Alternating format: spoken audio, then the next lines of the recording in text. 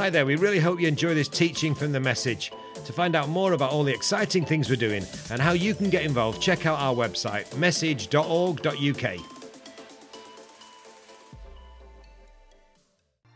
So, my pleasure, really, an honor to continue through this teaching series that I've been doing on the Jesus Manifesto, based on the Beatitudes, the blessings. And let me just read a few of them to you. As Jesus gathered the people on the mountain, he said, "Blessed are the poor in spirit, for theirs is the kingdom of heaven. Blessed are those who mourn, for they will be comforted. Blessed are the meek, for they shall inherit the earth. Blessed are those who hunger and thirst for righteousness, for they shall be satisfied." You know, this week is a really difficult week, or a scary week for a whole bunch of people. I think it's this week that people get their A-level results. And this is the first lot of A-level results since the pandemic where people have actually sat down and actually done exams. And therefore they're anticipating that the number of A-level grade A's and A stars is going to go down because people are going to be tested. And there were two things I was thinking about that. First of all, you know that this generation, of which many of you are part of, is actually the most educated generation. People of my age often say, well, the problem with it, they don't have school like we do, they don't have education like we did. Well, that's good. It's a better education. They know more that what people are studying at A-level is what people were studying at degree level 15 years ago. And what people are studying at GCSE is what people were studying at A-level 10 years ago. This is the most educated generation of all time. And therefore, there's a massive pressure actually on them to do well. But one thing I would want to say, and especially if you've got kids who are going through this, is to encourage them that, do you know, when you really reflect on it, that day when they get their A-level results feels like the best day or their worst day. But actually, this too shall pass. You know, actually, it feels super important at the time. But I guess how many A-levels I've got? It's probably fairly easy. I haven't got any. Nobody's asked me how many A-levels I've had for at least 40 years. Like, it literally, I'll be honest with you, I got 2 O-levels. Got GCSE. Well, it wasn't even GCSEs. 2 O-levels in music and RE. And what I can tell you about those 2 subjects is I would have got O-levels in them if I hadn't gone to school. I knew enough about those subjects to actually pass those exams. Honestly, I don't think it's really held me up that much. It really upset my parents at the time, but these 2 shall pass. And why am I saying that? Because you know, as I look at this world, I'm seeing that very often what we are seeing is a hurting generation that more than anything needs Jesus. We're in an era of, I know we're going through a tough season economically, but actually, realistically, we're in a season, if you stretch it long enough, only a couple of decades to say we are living in a season of unparalleled wealth. We've got opportunity, education, we've got more information, more resources, more access to pleasure than there's ever been. And yet, we're dealing with record numbers of people dealing with major mental health issues and worries, anxiety, depression, problems with their self-worth and self-identity.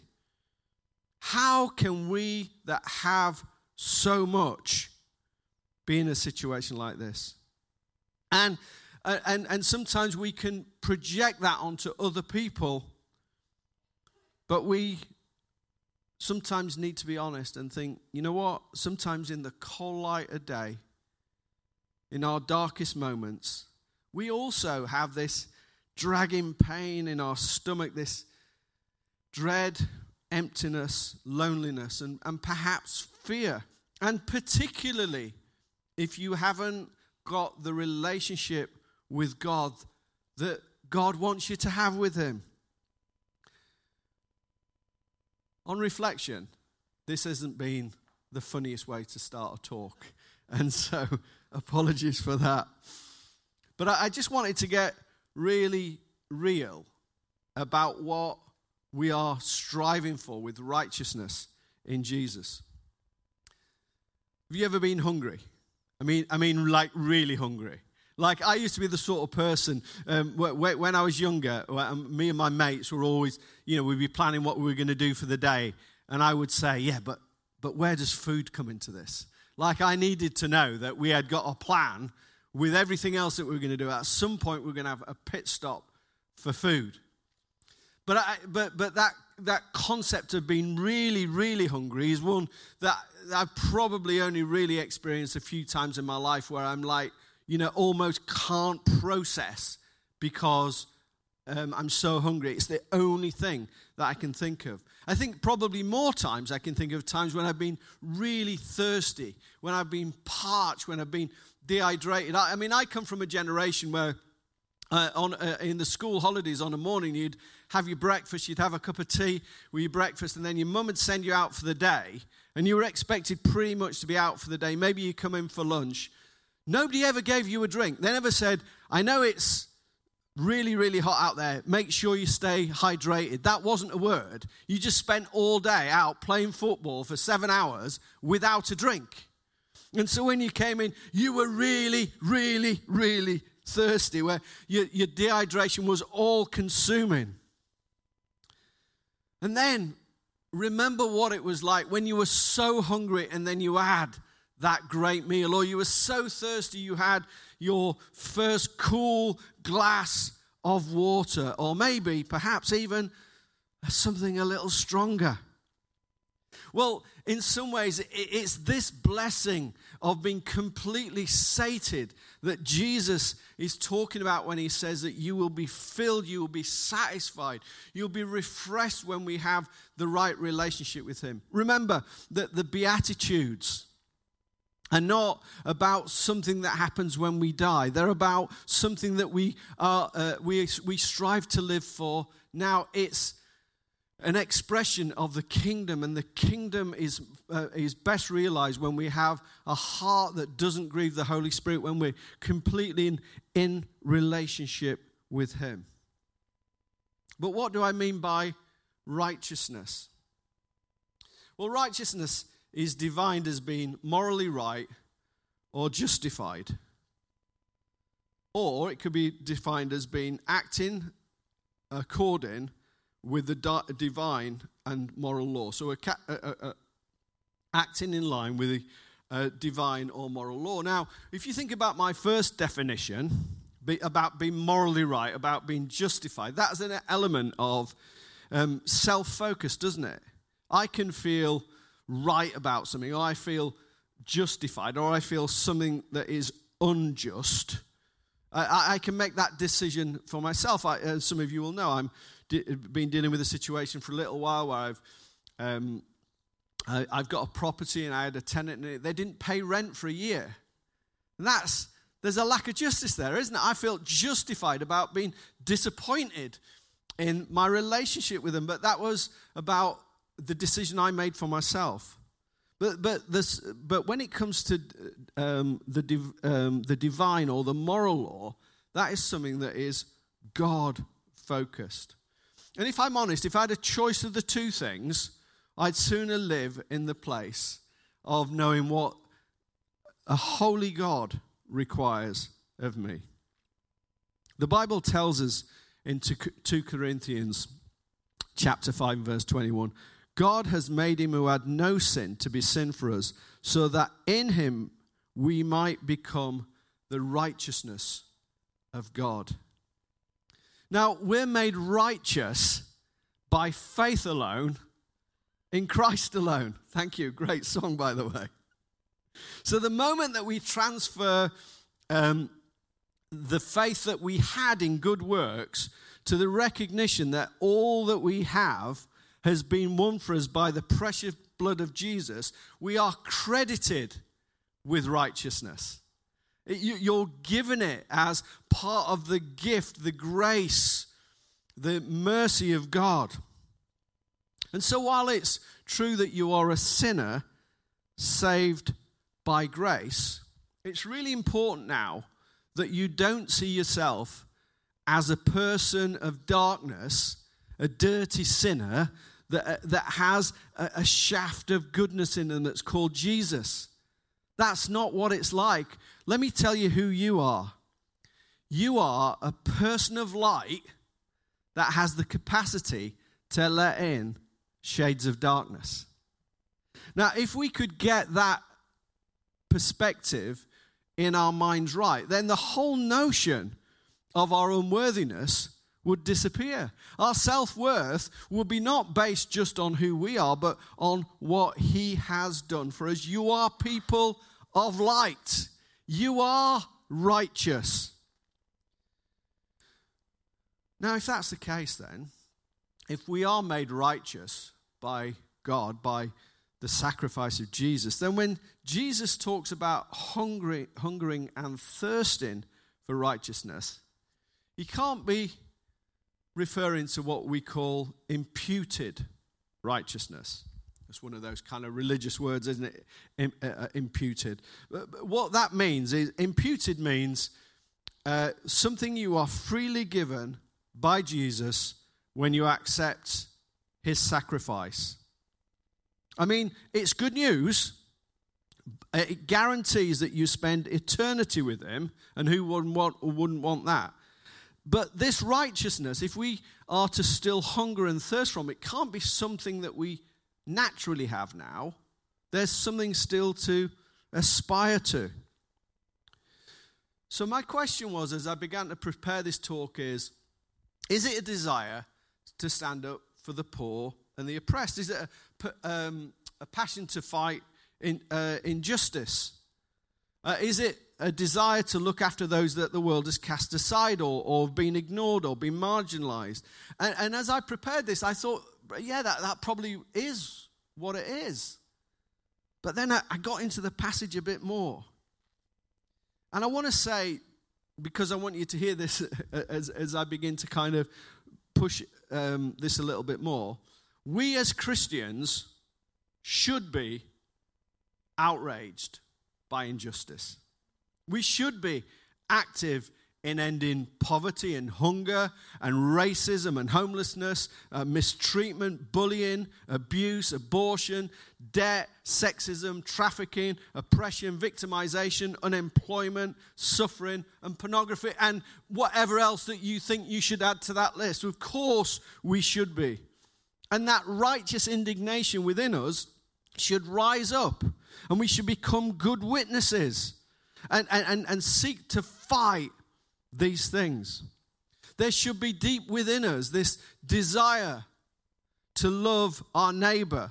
But it's more than a desire. It's a desire that's acted out on. We should be people who are willing to hold God's standard to an unbelieving world. And in order to prove that, resources need to be released. So it's not just a state of mind. That if you are a warrior for those things, you should be resourced to do it by the church. I was in a church a few years ago, and they were all about to go on this big march to Washington about abortion. And they'd got buses going and the whole thing, and, brilliant. And I said to one of the pastors, so what are you guys doing in the whole area of adoption, fostering, caring for single parents? And they were like, well, I'm like, no. It's like it's not an either or, it's kind of a both and. Like you don't just be against something. You need to offer an alternative. You need to offer a solution. And that's going to cost money, isn't it? That's going to cost time. That means you're going to have to change the way you use your buildings and how you dole out your cash.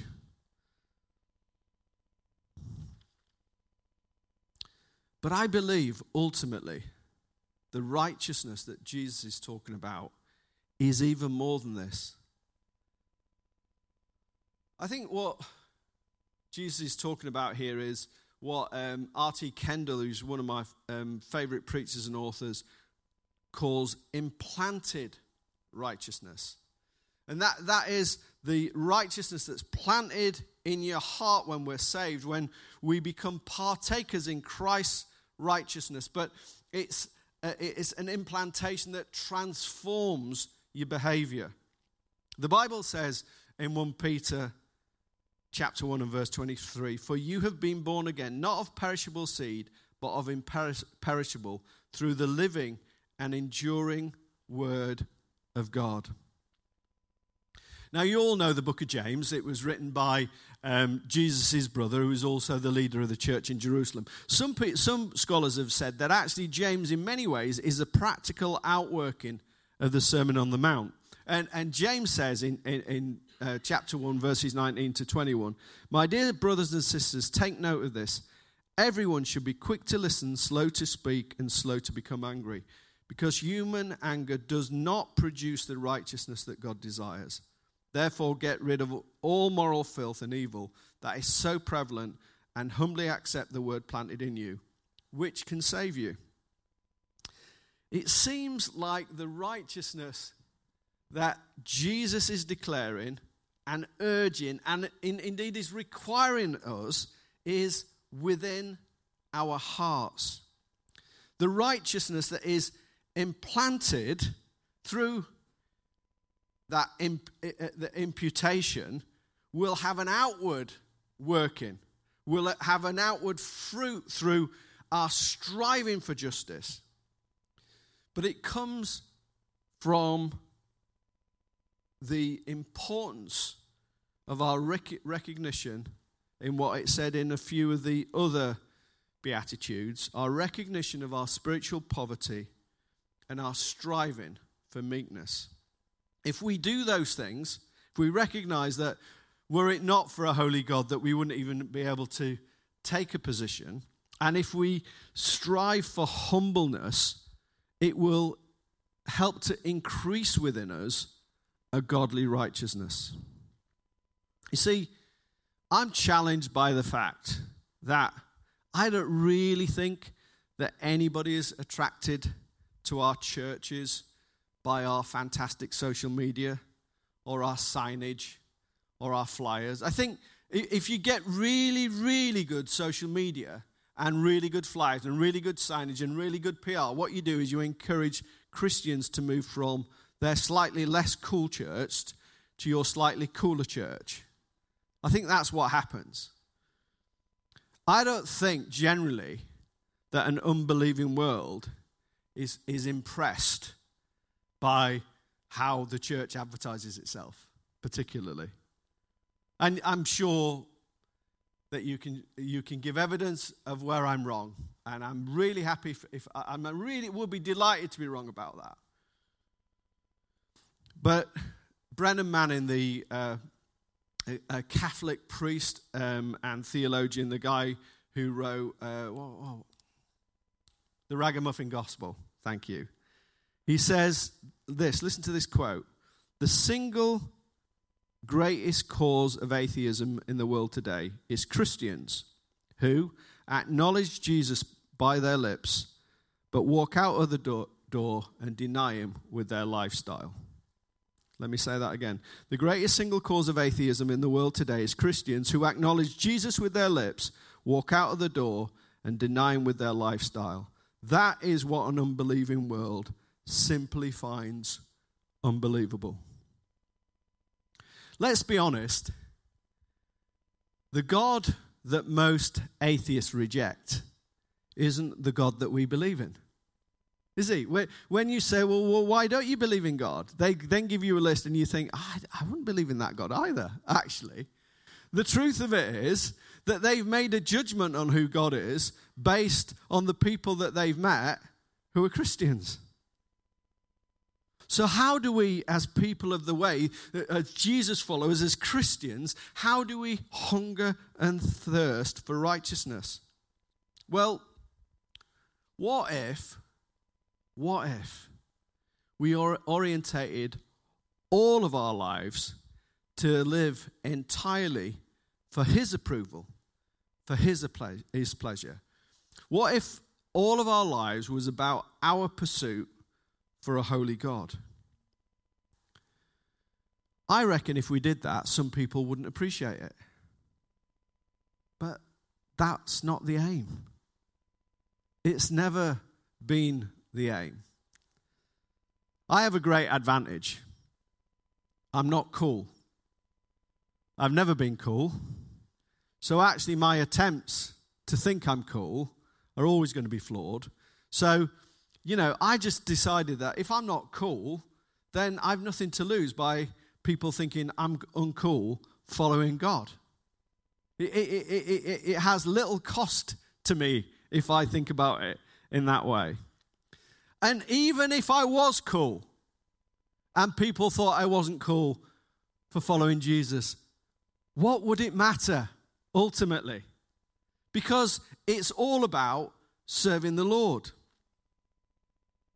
Jesus says, if the world hates you, keep in mind that it hated me first. If you belong to the world, it would love you as its own. As it is, you do not belong to the world, but I have chosen you out of the world. That is why the world hates you. If you are popular in every room that you walk in, the chances are you're probably doing something wrong. Imagine if your first thought as you woke on up in the morning was, how can I please God today? How would that change not just the trajectory of the day, but the trajectory of your life? You see, I think that what we feed ourselves on affects how we are fueled. If you put the wrong stuff in, you're not going to operate to your optimum. We reflect what we're focused on. And if we're focused entirely on God, if it started when we woke and if it continued through the day and if it was our last thought as we slipped into an easy sleep, knowing God was happy with our attempt at pleasing and living for him, wouldn't that be a fulfilled life? Would that focus not increase a desire, a hunger, and a thirst for righteousness?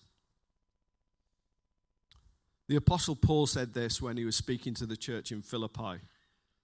But whatever were gains to me, I now consider loss for the sake of Christ. What is more, I consider everything a loss because of the surpassing worth of knowing Christ Jesus my Lord, for whose sake I have lost all things.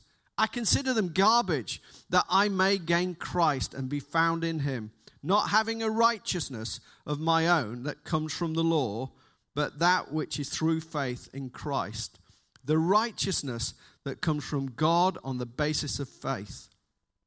I want to know Christ, yes, to know the power of his resurrection and the participation in his sufferings, becoming like him in his death, and so somehow attaining a resurrection from the dead. This man, Paul, sold out for Jesus, passionate for the gospel, the church and the lost, and yet he says, I want to know Christ. Yes, to know of his resurrection and the participation in his sufferings, becoming like him in his death. Oh, that is a righteousness, and that's a hunger and a thirst that is perhaps alien to us, but that is the sort of hunger and thirst that would transform a hurting world, that from out of that place of our desire to please God, he would speak to us and we would recognize injustices and things that offended him, not just in us, but in a hurting world, and we will be compelled to change things. And there is a reward. It's about perspective. If we seek first his kingdom and his righteousness, all things will be given to us. Seeking first righteousness means we are guaranteed to be filled. Filled with his righteousness, filled with his grace, filled with his mercy, filled with his anointing of the Holy Spirit. And then we see this. Within us, this virtuous circle, if you like, a desire for righteousness, and an increased intolerance of our sin, an increased recognition of our unworthiness, an increased pain at an unjust world, a recognition that without Jesus, we're all lost, that it's all about Jesus. Jesus. There's something wonderful about that name. There's something powerful about that name. At that name, every knee will bow. That as we grow further in him, as we hunger and thirst for more of him, for more of his righteousness, it becomes transformational. And at that point, the church is transformed because it becomes more like Christ. And there is nothing more attractive or offensive than that. You know what Jesus isn't? Is boring. What Jesus isn't is something you can take or leave. I was in a church, I was in a cathedral a few days ago. I went to a funeral, and the person who was leading the funeral read John 14. And as he read through it, I was like, oh, it just felt like, water to a thirsty soul. I'd been so busy the previous few days. But when he got to the bit where it says, nobody comes to the Father except through the Son, I was reading along with him. The person leading the service stopped. He didn't read that bit. And in my spirit, I knew he didn't read it because it was offensive. Because it's truth. It's truth. The thing about Jesus is he's either everything or he's nothing. He accepts you as you are, but he wants you to give everything to him. And if we do this, then an unbelieving world has to make a decision. Do you believe him or do you not believe him? Are you for him or are you against him? Part of our challenge in the 21st century is that we become so cool that we are completely inoffensive. And the gospel is life-saving. It's either everything or it's nothing. It's either your savior or it's so offensive. And the more that we seek after him, the more that we get to know him, the more that we want to understand, the more that we recognize that we are not of this world. This is not our home. I encourage you with everything I have, and I encourage myself to be one of those people who hungers and thirsts for righteousness. For in him we will be filled. Amen. Don't forget to check out message.org.uk to find out how you can support our work or even get involved with one of our teams. We also have another podcast called The Flow Podcast, where we share stories and testimonies of the amazing things that God's doing in people's lives. Search for The Flow Podcast on iTunes or Spotify or wherever you get your podcasts. Thanks for listening.